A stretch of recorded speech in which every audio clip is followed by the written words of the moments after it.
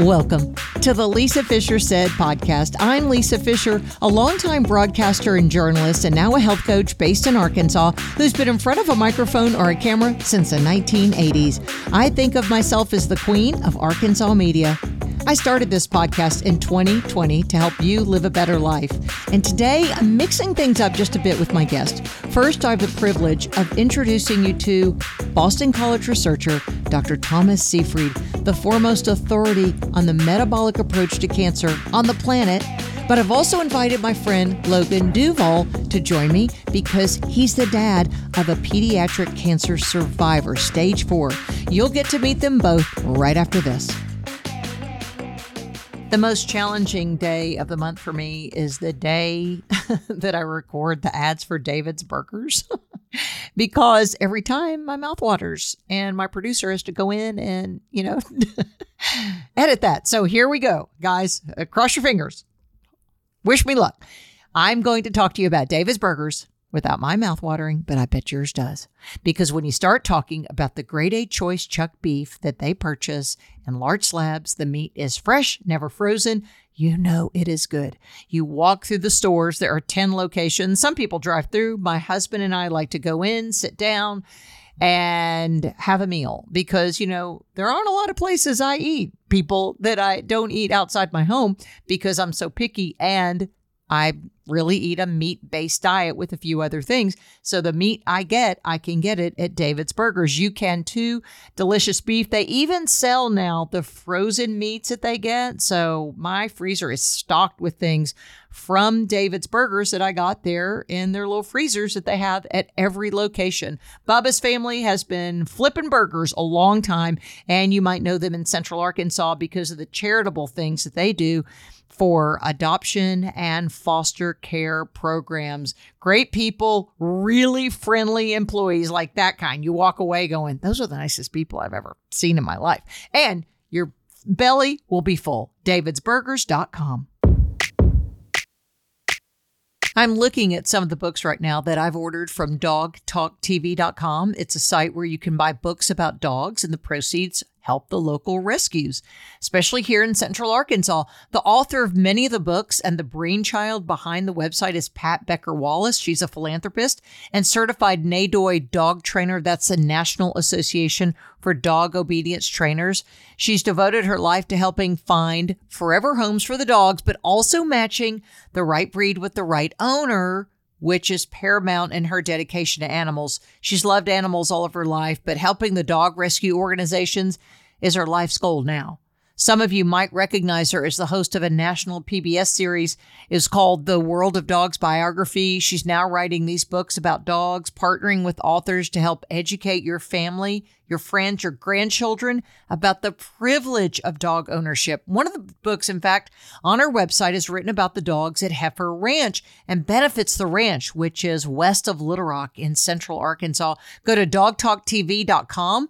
I ordered some of the books recently. I'm donating them to my granddaughter's school. I bet you have some creative ways you can help libraries as well. Go to dogtalktv.com now, order the books, and know you're helping the rescues.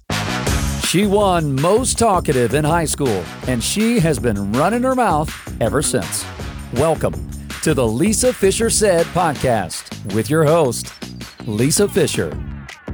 Okay, it is a power hour of a think tank here, and because we have the premier thinker in the world of cancer, Dr. Thomas Seyfried, and this is so exciting for Logan and I to be here.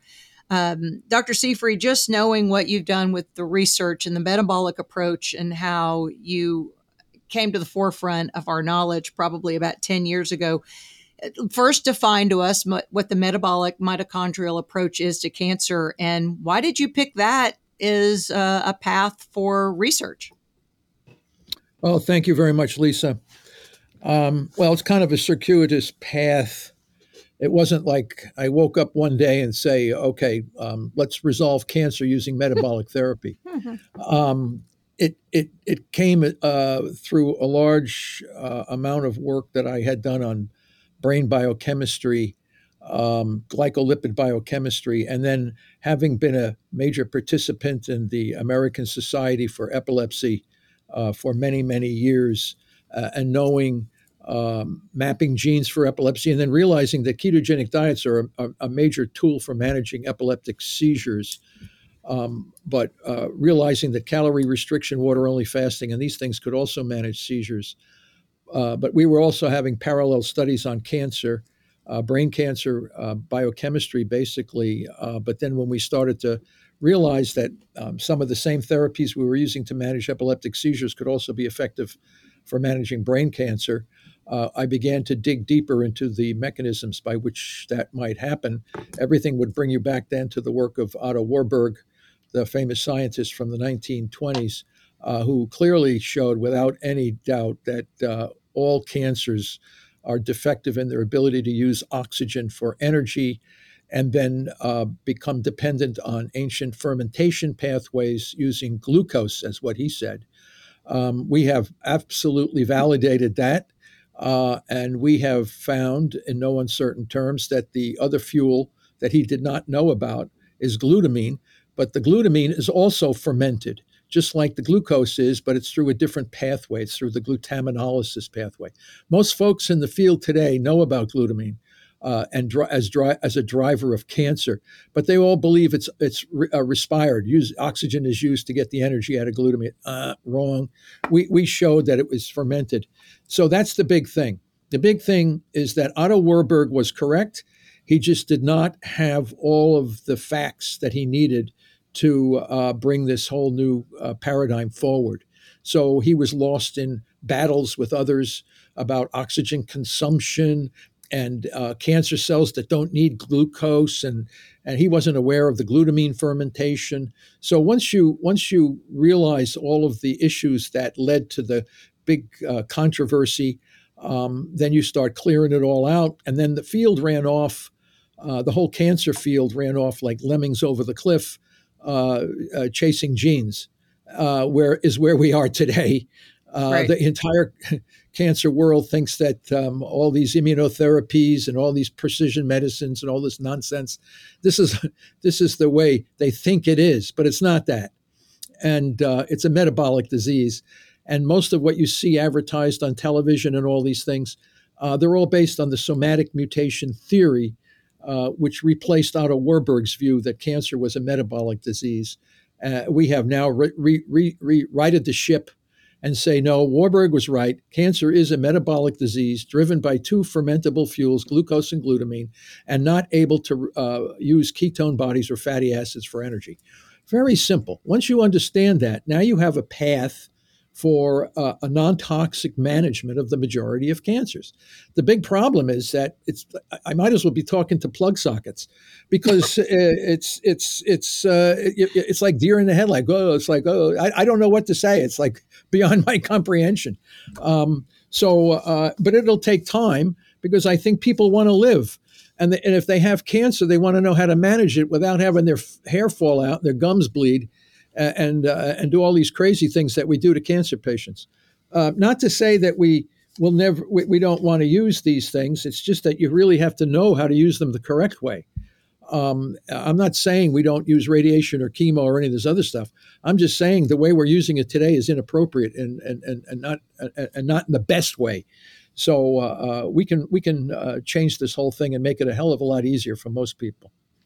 Logan, as a parent of somebody who has heard the diagnosis, the dreaded words that your son, who was 4 years old, was he Landers 4 at the time he was diagnosed? 5, when he had stage 4 Wilms tumor. And I know you went through, Logan, you probably didn't have a lot of choices there for your son at the time. Now that you know you're 3 or 4 years out from that cancer diagnosis and the treatment, what would you like to ask Dr. Seyfried at this point in managing forward? I think the main thing is just somehow we got to get it to click. I remember going in there early on, what can I do? Well, because I did not accept that as a parent, I had no control over the situation. And, point blank, now I got to be very careful because, Children's Hospital has been great to us, and we are where we are for what happened. I understand. But I really kind of relentlessly dove down everything I possibly could. And your work actually came up very early on, along with, Simoncini, Ravici, Gonzalez. And so everything that I possibly could to figure out what's going on. And that metabolic aspect came up pretty early on when I came across insulin potentiated chemotherapy. So that really made, once I really dove into your work, it made a lot of sense. But even though I was reading it and I was trying to grasp it and apply it, there was no comprehension of that from the oncology department. It was, eat whatever you want. It doesn't matter. They give sugar to every kid. So, Lander went from stage 4 to cancer-free in 8 months, right? Like, we did conventional, we did have surgery, chemo, and then a few rounds of radiation.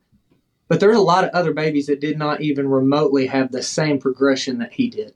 And so I tirelessly am working to help get your message out, because I think that is the core fundamental thing, along with some adjunctive therapies. But I'm at a loss too, because I get asked a lot, what should I do? What could I do? And then it's just like, that's where it stops, because the oncologist says, well, that doesn't matter. There's no proof. Right. Mm. Yeah. Yeah. How do you talk? How do we approach that or broach the subject, Dr. Seyfried, with conventional oncologists about using either a hybrid approach, which I've heard you talk about with Dr. Hyman and Max Lugavere, or actually just saying, let's throw caution to the wind and stop feeding the cancer with sugar? Yeah. It's such a, Lisa, I don't know. I'm at a loss. Because I have friends that are oncologists, and they tell me they never heard that sugar is a fuel for cancer. If you go to their clinics, they say, in fact, at the Mayo Clinic, one of the glioblastoma individuals who contacted me for information went to Mayo Clinic, and the oncologist there says sugar has nothing to do with brain cancer. And we published a paper in 2003 showing a direct correlation between how high blood sugar is and how fast a brain tumor in a mouse would grow. And since I published that paper, dozens of others have come out in the brain cancer field and in other fields, lung cancer, breast cancer, all these cancers, showing a clear, absolutely strikingly clear connection between the level of sugar in your blood and how fast your tumor is going to grow. And this goes back to what Otto Warburg said. If the sugar is there to drive energy without oxygen, it's a fuel for fermentation. See, we're doing all the science behind this, and knowing how you kill tumor cells. They can't. So you have to say, what do they need to grow? They ferment. What does that mean? They get energy without oxygen. Oh, okay. What are the fuels that drive energy without oxygen? And the fuel is glucose and glutamine. And it becomes very clear. We're doing it as we speak. Rigorous experiments. We can't find any cancer cell that can live for very long without those two fuels. Now, the key is you have to transition the body over to ketones. Because the tumor cell can't use ketones. So what we do is we bring the whole body into a state of therapeutic or nutritional ketosis. What's that? That allows you to push blood sugars down really, really low, because your brain doesn't need glucose if it has ketones. So that's the first step is bring your body into nutritional ketosis. The tumor cells don't die from that, but they don't grow very fast. They become much more indolent. Then once your body is transitioned, it's like putting a protective shield on all your normal cells. And then you go in and you take and you target further glucose and glutamine with repurposed drugs, and you start blasting away at this tumor gradually, and it starts to up and die. And not only that, your body, the cells that used to be getting glucose as their normal fuel are now knowing that the body is lowering the blood sugar, and their response to sugar is much greater. So the normal cells of your body start to have a direct a challenge to the tumor cells. They're making a direct competition for the first time. So your tumor cells, with high glucose, your normal cells are just hanging around. When you lower the blood sugar, the normal cells now put direct pressure on the tumor cells, and then you hit those tumor cells with some drugs that block their glutamine, and you gradually degrade this tumor without the toxicity. We did all. We're publishing this. In fact, as a matter of fact, we just put out a paper in BioArchives for pediatric glioma, which is the number one killer of little kids. A pediatric glioma is the number one reason for death from children with cancer.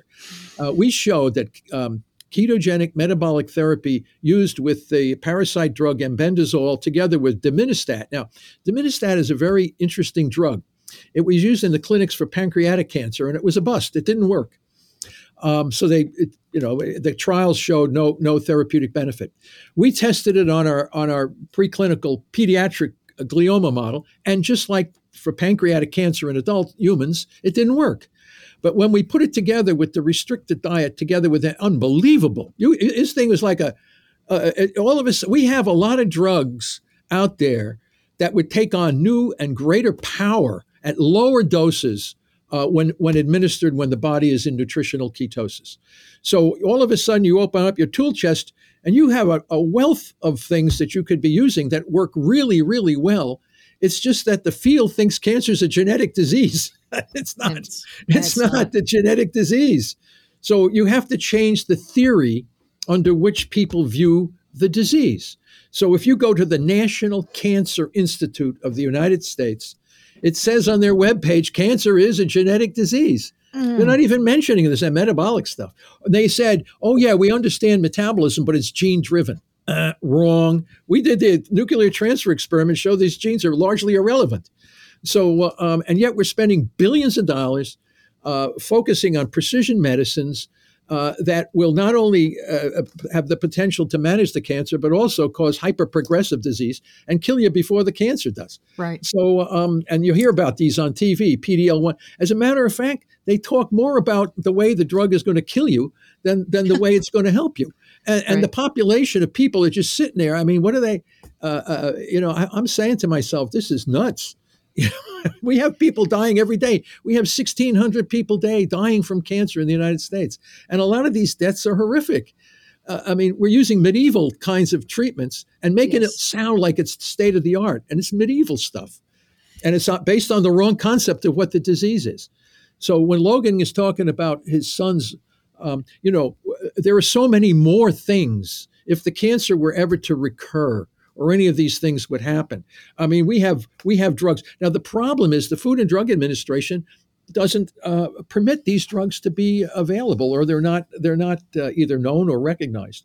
So I'm not sure how we breach that problem. I don't know.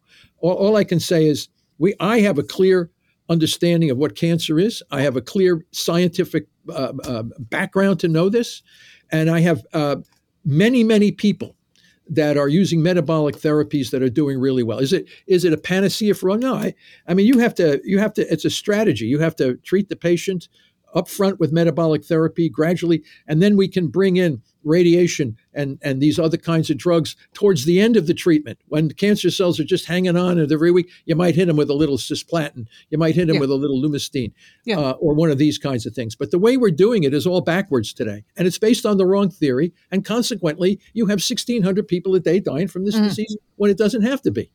Dr. Seyfried, one thing that is extremely evident in the alternative world that I am very much a part of is there is a whole lot of self-care going on, a whole lot of self-treatment and things that are being applied and they're working. You had mentioned fenbendazole a couple times. Like there's a whole community of people online. It scares me because there's a lot of bad advice out there and extremes, right? And that's the downside. But I don't know that we are going to be able to change the medical system just because it is what it is. It's a big ship. It's hard to turn, right? What I have found, and I'm very curious to know if you have any experience with, is it seems like the high-dose melatonin is gaining in popularity. The exogenous ketones is gaining. Methylene blue, all of these things are being used, right or wrong. I'm just asking if that is something that you have seen as some sort of an adjunctive to the ketogenic diet, because we can't get a lot of those drugs. I can't go get the glutamine inhibitors, and I can't find anything natural outside of potentially berberine that does what we're talking about. So do you have any experience with those well, things? I don't like to speak about things that I haven't tested in our preclinical systems. I know about the methylene blue very, very clearly. I haven't tested it. I like to see, we have developed here at Boston College the single best animal models for stem cell tumors, metastatic tumors, and these kinds of things. They have the matched biology of what the human condition would have. So I like to speak only after I've tested in our system what this might do. Because I also like to know what the molecular mechanism of action is of some of these things. I can't speak to melatonin because here's the situation. We know that there are only two fuels that these tumor cells can use. So if melatonin or any of these things have an effect, you have to show that in some way they're targeting the glycolysis and the glutaminolysis pathways, because that could explain their mechanism of action. And as a matter of fact, some of the drugs that we use, that people have used, that have had some therapeutic benefit, when you start to look at what those drugs do, you end up seeing that in one way or another, they're targeting the glycolysis or glutaminolysis pathways, unbeknownst to the person that was using it. So in order to gain credibility of any kind of alternative approach, it would always be good to have powerful preclinical data to show that, and the cancers have to be done in natural cancers. Not these genetically engineered things that a lot of people use. They use genetically engineered cancer cells in a genetically engineered mouse, and they publish big papers in Science and all these top journals on things that are artificially created under artificial conditions. You need to take the natural. We have natural cancers in the mouse, and also the dog model. The dog. We published a major paper on mast cell cancer in the dog. Using metabolic therapy. It's same thing as humans. Oh, the dog has to have radiation, chemo, and it's going to be very sick, and it probably won't live that. I mean, if you look at our paper that we published on mast cell tumor using calorie-restricted keto without any drugs, it was shocking. And almost like your son, I mean, this cancer just completely dissolved. So, and I think we're just at the beginning of knowing how to do diet-drug combos that will manage these cancers and possibly eliminate them. I don't like to say, don't ever say anything that I say we cure cancer. All I'm saying is we have a new path for managing the disease more effectively than the current path we're on. Whether it leads to the cures of people, that might be great, but we don't know. But all I know is if someone is diagnosed with a stage 4 cancer and says, you have 6 or 8 months or a year to live, and that person is alive with a good state of health 10 years out, then maybe at 11 years they die of cancer. I don't know, but they live a hell of a lot longer than they were predicted to live. And I think we're just scratching the surface, because it's like anything. We now know what the weakest point. We now know the Achilles heel of these cancer cells. We now know precisely what they need to survive. And we now know how to target those survival. Without energy, nothing can grow, period. It all comes down to energy. What's driving dysregulated growth in the cancer cell? It's fermentation. How do you know that? Because the cells can grow without oxygen. There's only two main fuels that can do that, glucose and glutamine, and there's not a single clinic anywhere on the planet as we speak right now that is targeting glucose and glutamine in the patient's transition to nutritional ketosis. So there you go, right there. So if we know that cancer has a sweet tooth with glucose, I think we all know how to approach glucose, but I still don't know what glutamine is. And I kind of thought I needed it, but I guess I don't. No. Glutamine is one of the most essential amino acids in our body. This is why you have to know what to do. So our gut needs glutamine. Our immune system needs glutamine. Right. Okay. Urea cycle needs glutamine. Glutamine is an unbelievably important amino acid in our body. It's an amino acid. All right. It's one of the 20 amino acids that circulate. They consider it a non-essential amino acid because we can make glutamine from glucose. Okay. Normal body can make, right? However, it's an essential, absolutely essential amino acid for a cancer cell. but it's not so essential for the rest of the body. Now, you can't go in and there's no diet that we know of, except my late great friend George Cahill, who was the president of the Joslin Diabetes Center down here in Boston. After 14 to 21 day water only fasting, blood glutamine does go down. But we like to use drugs. And the drug would be used only after the body would be in nutritional ketosis. And you do it sparingly. We call it press pulse therapy that we developed with some of my colleagues, Dom DiAgostino and Joe Maroon at Pittsburgh. We put this together. And once you have to, what we call pulsing means you use a short amount of it at a certain time when the body is in a pressed state on glucose. So again, you have to know how to work with the tools you have to maximize the therapeutic efficacy of what you're doing. And this is where some knowledge comes in. And this is where we are at the cutting edge, is dosage, timing, and scheduling. What is the best drug, what timing and scheduling to work with the glucose press? So, and we call this unsexy science because it's, people don't get it, but the idea is it's going to take care of your cancer in a better way than what's presently being done, whether it's sexy or not. To the guy who's getting benefit from this, he's probably elated. But the guys that are working in a lot of the research labs, it is not really too exciting to us. But our goal is to keep people alive in a healthier state, and I consider that far more sexy, or wanting to do this than some of the. They always say, "What's the molecular mechanism of this?" Let's kill all the cancer cells first, keep the patient healthy, then we'll go back and figure out, what's going on. But let's not allow all these poor folks to be dying miserably in these treatment centers while we try to figure out the molecular minutia by which some of this stuff works. I have a general idea how it's working, and that's all I need to know to go after these things. And let's go that way. I can always go back and let somebody else do that. I've seen I've seen this quote attributed to you. Of course, I've never heard you say it, but I think Ben Azadi has quoted it, and Logan, and I think we've discussed it, that you said after a 7-day water fast that your cancer load drops by like 95% or whatever that is. Can you back that up? Is there a statement you've said that's similar to that? I can't say for 7 days. I've seen, like Guy Tannenbaum with his metastatic prostate cancer, he did a series of 20-day water-only fasting, and he was able to largely resolve the cancer. I've had people tell me these really long fasts, 20 days. Now people think, and when I started doing all this, we knew this because we were doing it in mouse studies, and we know how to make the conversions from human to mice based on basal metabolic rate differences between species. But it became clear to us that a 40% calorie restriction in a mouse is like water-only fasting in a human.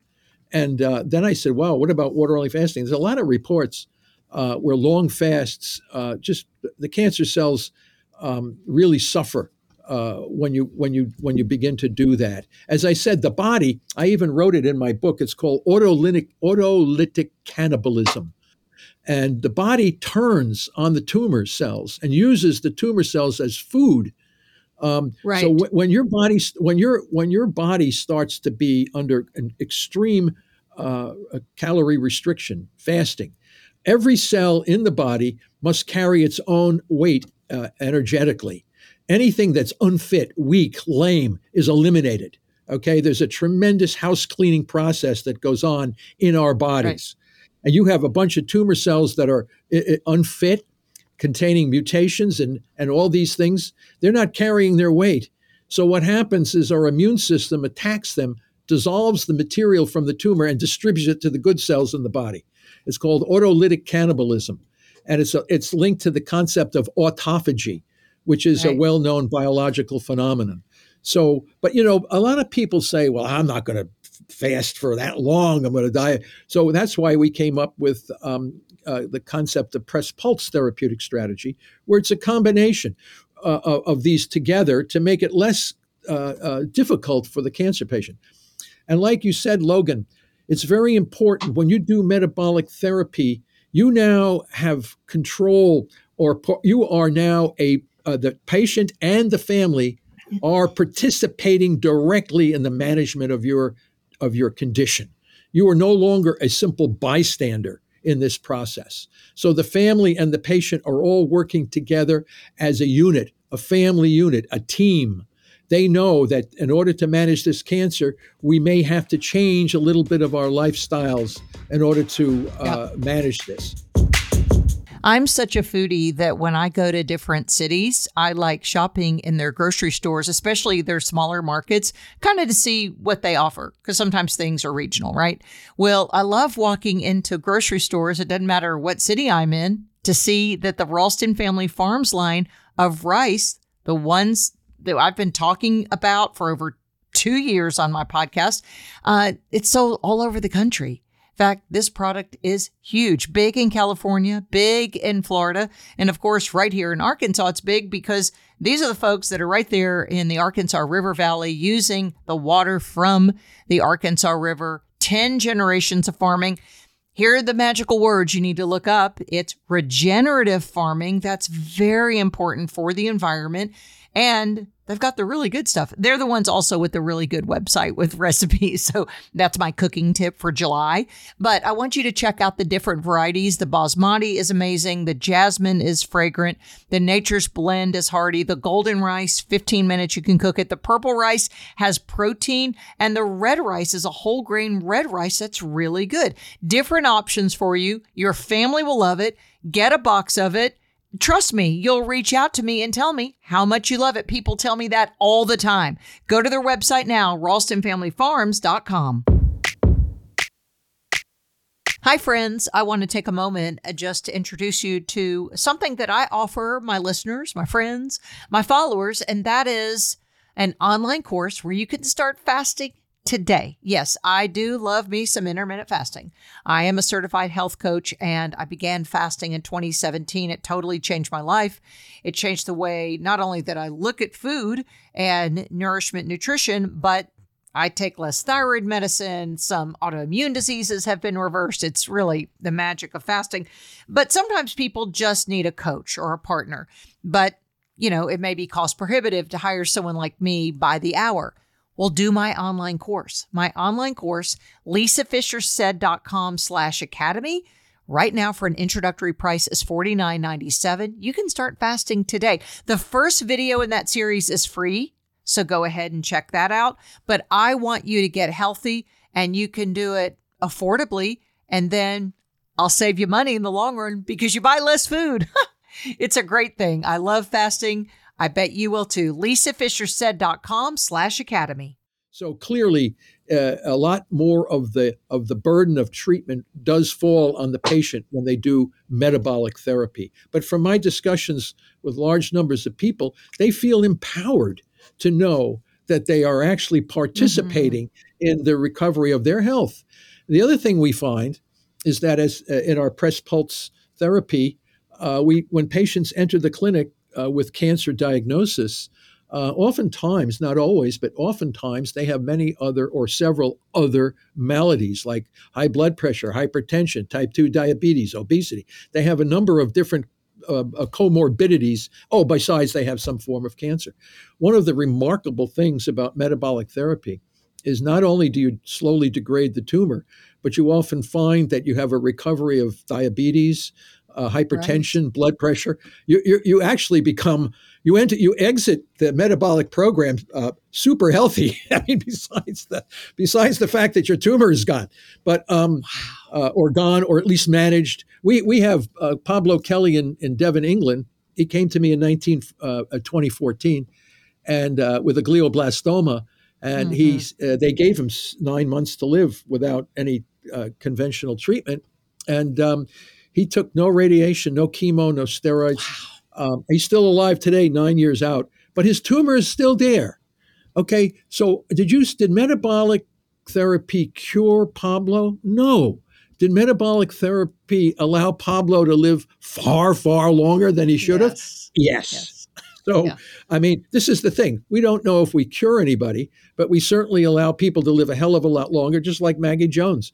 And these others, maybe Logan's son. The idea here is that you're allowing people to survive far longer than would have been expected using standard of care alone. Logan, I know you have a million questions, so I'll let you jump in. Lisa, you have no idea. Or maybe you do. I do. So, No, I do. very early on, I read the China study, okay, and it scared me to death, and to where I completely, took out meat, but I continued diving in to understand. And so, I am very curious as far as your take on meat, and because I've even gone from the extreme of what I believed was accurate with the China study to participating in carnivore very regularly. Yes. And so, Yes. does meat cause cancer, and what is your take on a meat heavy diet? Great question. Meat does not cause cancer. As a matter of fact, sugar does not cause cancer. What causes cancer is dysfunctional respiration in a cell. Then you have to say what causes dysfunctional respiration in a cell, and that could be carcinogens, radiation, stress, constant chronic stress. Yeah. Intermittent hypoxia, chronic inflammation. You can go down the list. Any of these things could be what's provocative to damaging oxidative phosphorylation in a particular population of cells in a particular organ. So when it comes to diet, some people say, oh, I did a strict vegan diet and my cancer was managed, or I did a complete carnivore diet, my cancer was managed. So people say, well, what should I eat? Meat? Should I eat vegetables? So that's why we developed the glucose ketone index calculator. What it does is it allows, all we know is that we lower blood sugar and elevate ketones. And if you can get into a GKI ratio of 2.0 or below, it doesn't make any difference what you're eating. If you can do that with a plant diet, that's wonderful. If you can do that with a meat diet, that's great. If you can do it with a fish diet, a Mediterranean diet, I don't care. Well, I always ask the patient, what's your GKI? And people will say, well, I've been on these plants for a long time and I can't get below 10. Well, I said, maybe you should try something else. You're going to shoot for these numbers. So do it until you can get to the number. Once you're into 2.0 or below glucose ketone index, now you take the drugs and you go after the cancer with these drugs that'll blast them apart. So again, this is I can't tell you how many people have emailed me and called me and saying, I can't get down. I said, well, try doing water only fasting. That'll bring you down. So and then they'll say, and once you do that, then you know what you can eat and not eat to maintain that. This is the way we did it with the kids with epilepsy. Once we found a kid with epilepsy, we'd keep his blood sugar really, really stable, and then he wouldn't seize. But it was the shifts in blood sugar. Now with epilepsy, you could see an immediate effect of falling out of the zone because the kid would have a seizure, which was obvious to everybody around. And but with cancer, you can't see a group of cancer cells growing like you can see an epileptic seizure. So, but that if you're in a steady low GKI, like my good friend Dominic D'Agostino, he's always in a we evolved. We're actually a species that evolved to be in ketosis all the time, and right. Traditional people who are Aboriginal folks that live in different parts of the world that follow their traditional diets and lifestyles. Cancer is rare. It's almost non-existent in some of these folks because they're living the way we evolved as a species. Now, what steps do you think people ought to take? Should children even incorporate fasting? Well, to get us to ketosis.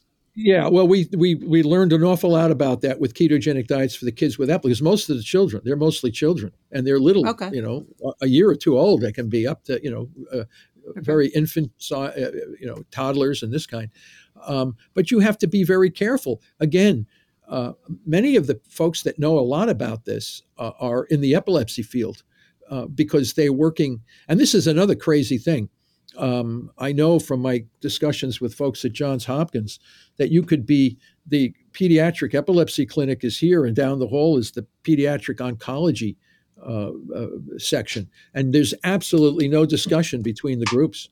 What they should be doing in the oncology is what they're doing in the epilepsy, except using metabolic therapy, like we said, for these little kids with brain tumors. And they're not doing it at all. But you have to know, as the child develops, you have to have a metabolic approach that's going to allow the body to develop normally. And this is why you have to be very careful. And mothers and parents of children with epilepsy are well aware of this. So they're always in that zone of keeping the seizures under control, but not allowing the child to fall into a developmental malady of some sort. Okay. So All again, dietitian, nutritionists that understand that are essential, but they also have to understand why the cancer in this. So again, I'm flipping between epilepsy and cancer. Right. Mainly because as I have a lot of experience in those areas. And again, it all comes down to diet, nutrition, and knowing how drugs work with that new metabolic state. And this is the beginning of the new paradigm. So there's in oncology, it's going to have to be a team of folks. It's going to have to be the person that administers the drugs at the right time and the right dosages, and consultation with dietitians, so that they know that this is the dosage that's going to make that drug work the best while not compromising the development of the child if it's a child, or keeping an adult in metabolic homeostasis. So again, it's learning an awful lot, using the tools that we have, and this, I think, is going to make a huge difference on the outcome and eventual management of cancer. Okay, Logan, go ahead. I know you're thirsty. You got to ask a question. I just go back. I don't like just hammering on problems, right? And so, like, the lack of being in control is something I've never accepted. Like, there is something I can do. So what I have found with your approach that I agree with wholeheartedly is it goes against the grain of the medical system. We can't do anything about that. What we can do is this self-care approach. And so I guess I'm going back to there's got to be some more adjunctive things that we can do along the lines. I just, whether, Travis Christofferson's work, I mean, he's right up there with you in my book on getting that information out to where it can be applied to us. Are you familiar with a relatively new development with melatonin, in that the vast majority of it is produced by the mitochondria and as a detoxification? And if so, can you explain that to me? No, I can't. I haven't studied it. I've heard about it, but it's one of those things where people talk a lot about it. I haven't tested it, and I can't really speak to that at all. I'm sorry. I need to do. And the reason I keep hammering at that is because it's something we can do, right? Like, is something that's attainable. Yeah, to do these experiments, people have to realize, number one, they're very expensive, and number two, they're extremely labor intensive. Preclinical studies are not cheap. And we've been doing preclinical studies since I came to Boston College here 35 years ago from Yale University. Travis Christofferson's Foundation for Cancer Metabolic Therapies is a big supporter of our research. The more money that is donated to Travis, the more of these kinds of experiments I can do. Yeah. I could certainly, if someone were to give Travis $100,000 to do a melatonin experiment, I could do a melatonin experiment on brain cancer and various cancers to let people know in certain terms whether or not we have a therapeutic benefit. But I'm not going to speculate on whether melatonin is going to be as powerful as 6-deoxynorlucine, which is DON, or embendazole, because those guys are powerful. Could melatonin work synergistically with these? That might be possible, because we are building diet drug cocktails. And that's another thing that when you, Logan, when you mentioned the field itself, we are limited by the so-called clinical trial paradigm itself, where you have one drug and a placebo, and then you double blind. You can't do that with metabolic therapy. Metabolic therapy are diet and drugs, and you have to know the individual's ability to handle different food sources. Then you make a decision about how you're going to stratify that individual. This whole has to change. This whole thing has to change. So how you evaluate this. And, I know the resistance from the oncology departments and medical schools. But you have to realize the cancer patient is the consumer. There's two things here. You don't want to see people running off and doing witchcraft and doing snake oil stuff that has no scientific validity. And you also feel bad that the guys that you should be helping you work through this are blind to it. So that's the problem. And I think it has to work together. Okay, at some point, we're going to have to retrain the folks in the medical schools, and we're going to have to keep cancer patients from running off doing all this kind of crazy stuff that doesn't have scientific validity. So our work is one of the few where we absolutely go from the bed to the bedside. So when I see something that I see in our preclinical system, I immediately tell my friends in the oncology clinic, you might want to combine this and that. And then they feed back and they say, man, this stuff is really good. So that's the way it has to work. And yes, we use people. Some guys, we have to use people to figure out what's going on. And, some guy says, I'm doing really well. That person, I'm not doing as well. Okay, we can adjust his diet and we can adjust the drugs to make him experience the same positive benefit. But again, you're right, Logan. You're 100% correct. I can't tell you how many people have gone to their oncology and had the door slammed in their face or say glucose has nothing to do with this. It's just everywhere. So what do we call it? We have to re-educate. And and we're going to, and believe me, I'm training and we're working on a comprehensive treatment protocol right now for glioblastoma, which with a few tweaks will work for almost all cancers. But again, if you have a protocol in your hand, a how-to manual, do this, do that, do this, do that, and you start to see outcomes that you would have not expected in the positive direction, then listen, patients are going to want it. And the medical establishment are going to have to make the change. Otherwise, there's going to be new clinics set up that are going to do exactly this. Yeah. And so it's just a matter of time. Well, I've heard you say, Dr. Seyfried, I heard you say it on Mark Hyman and Max Lugavere. It's dogma that drives physicians to adopt a model and then stay in that path. But we also have to admit that there's a financial benefit for writing. The reimbursement from the insurance companies to these oncologists is impressive. It's enormous. And if we know that I think the statistic is something like only 3% of cancers are treated or cured with chemotherapy, then, and maybe you're just saying it's the education. Some aren't educated, but don't you have to admit that financial gain has something to do with it? Oh, yeah, of course. As Upton Sinclair said, you can get somebody to accept what you're saying if their salary depends on them not accepting it. It's very simple. Right. Right. It's just, so, but that's I would say that's temporary.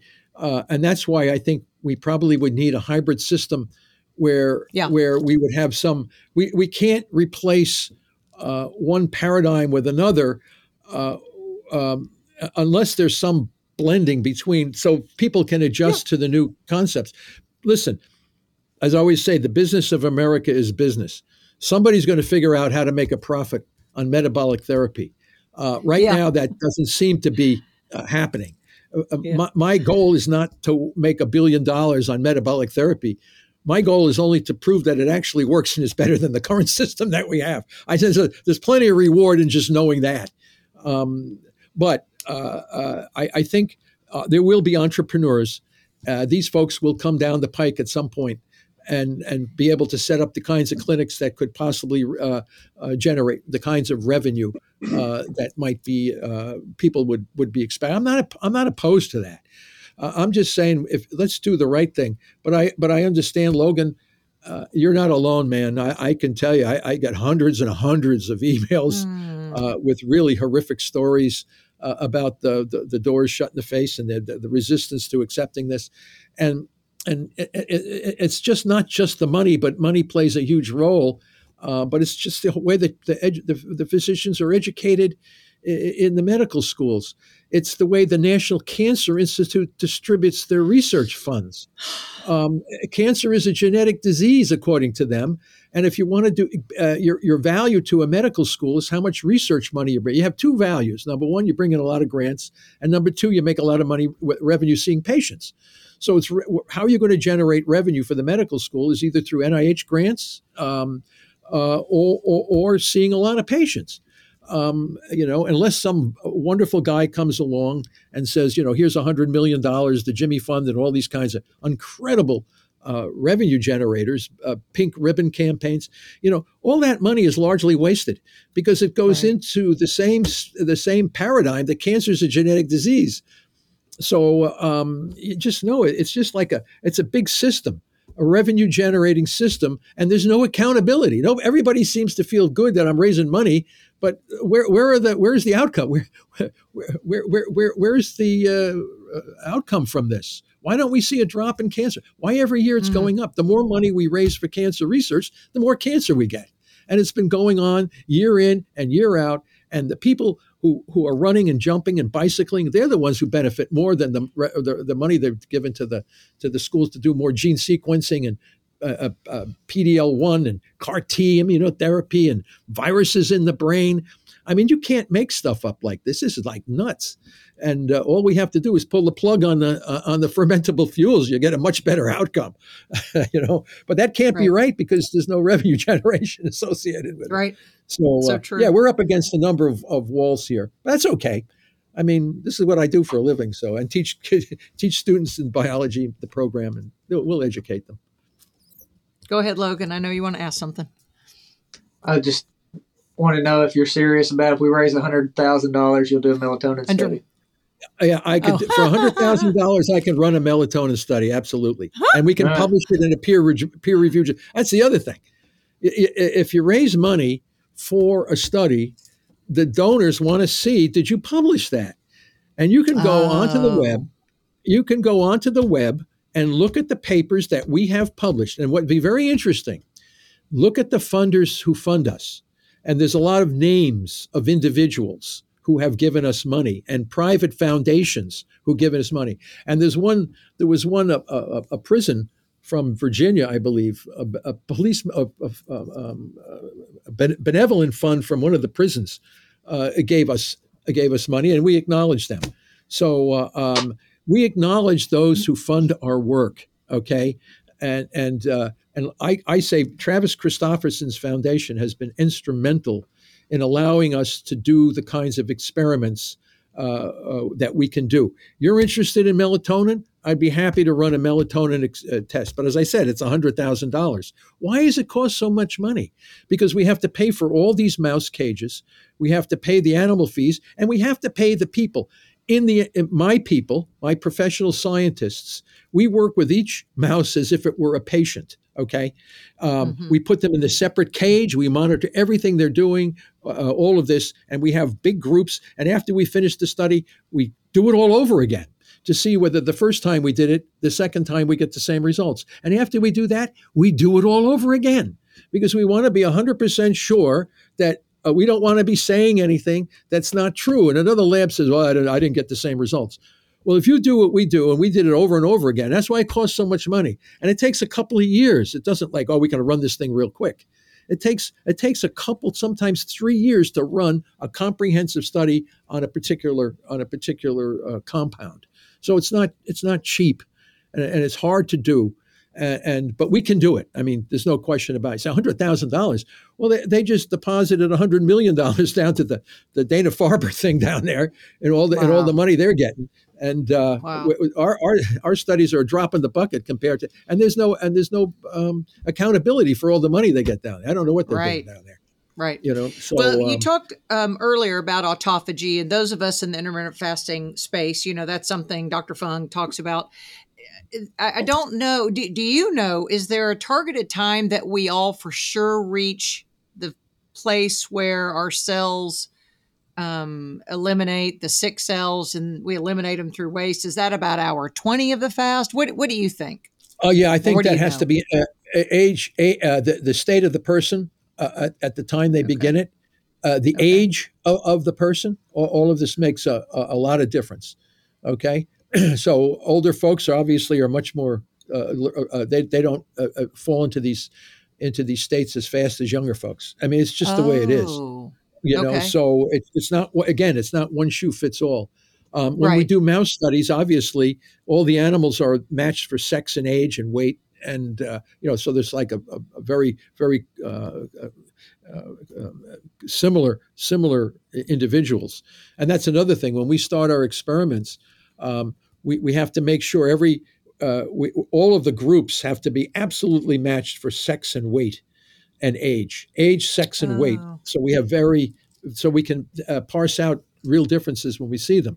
Because if you don't do that, you don't know if it was because you started with different body weights, the mice were different ages and different sexes. And and that's another thing, in humans, sex plays a huge role. Women and men do not respond exactly the same to water-only fasting. Women can seem to get higher ketone levels than men. And I think that has to do with the storage of body fat in women's body for child rearing. And right. so we have to look at sex differences, and all of these things have to be accounted for when we do these kinds of experiments. So just to let you know the details, if you ever read our papers in real detail, you'll see all of the different experimental designs that we use and all the details in setting up compare our groups before we start the experiment. Sometimes we have to discuss an experiment for several weeks before we initiate the experiment, just to make sure we've covered all the bases. We've looked at all the different things. It's like you don't want to send a rocket into space without making sure everything is right, because then if something goes wrong, you've wasted a lot of time and money on this whole thing. So we have big group meetings. We talk about the strategy, how many animals in a group, what's our strategy, how are we going to do this? And then we get the results, we analyze it, and then we do it again and we adjust it here and there. And we'll eventually come to a firm, clear understanding as to whether a particular compound has therapeutic benefit or not. And some people, let me also say that in some of our experiments, people have funded us for various things, and the results did not come out the way they had a preconceived notion about some drug from a company that says, "Oh, I'll test it. It doesn't do anything. I'm sorry." Well, they get all angry.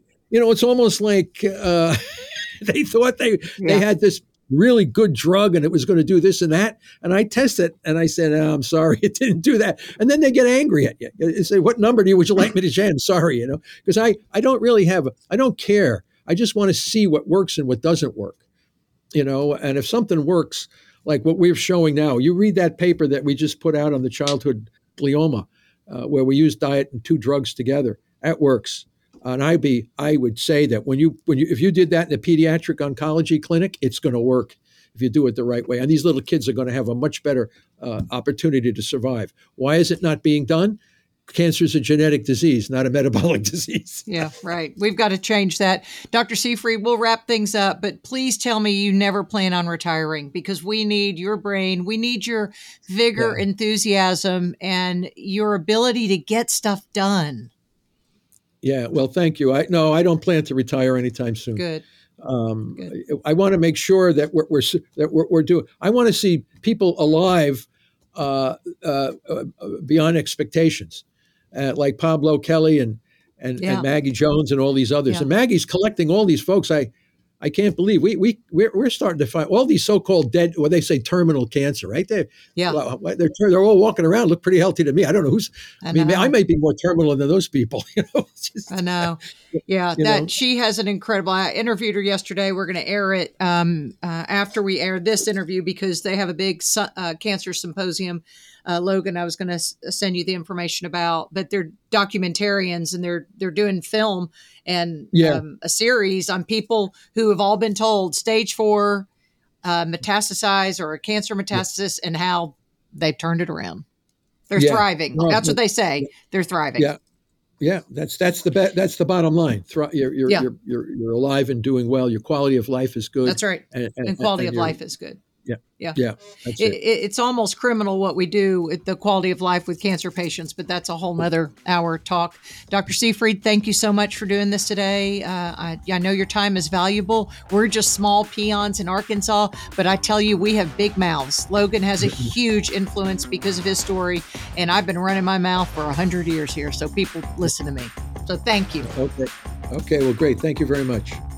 Thanks for listening to the Lisa Fisher Said podcast. Be sure to hit subscribe and download all the episodes and leave a review, won't you? The Lisa Fisher Said podcast is produced by ClantonCreative.com. It's Lisa Fisher time.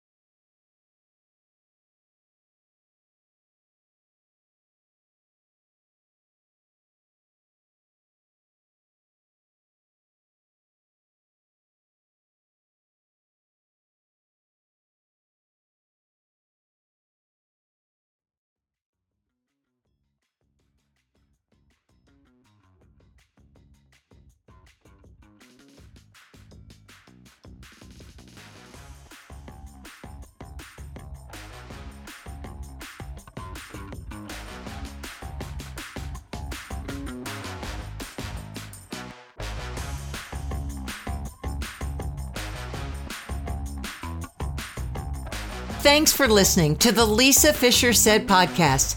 Be sure to hit subscribe and download all the episodes and leave a review, won't you? The Lisa Fisher Said podcast is produced by ClantonCreative.com. It's Lisa Fisher time.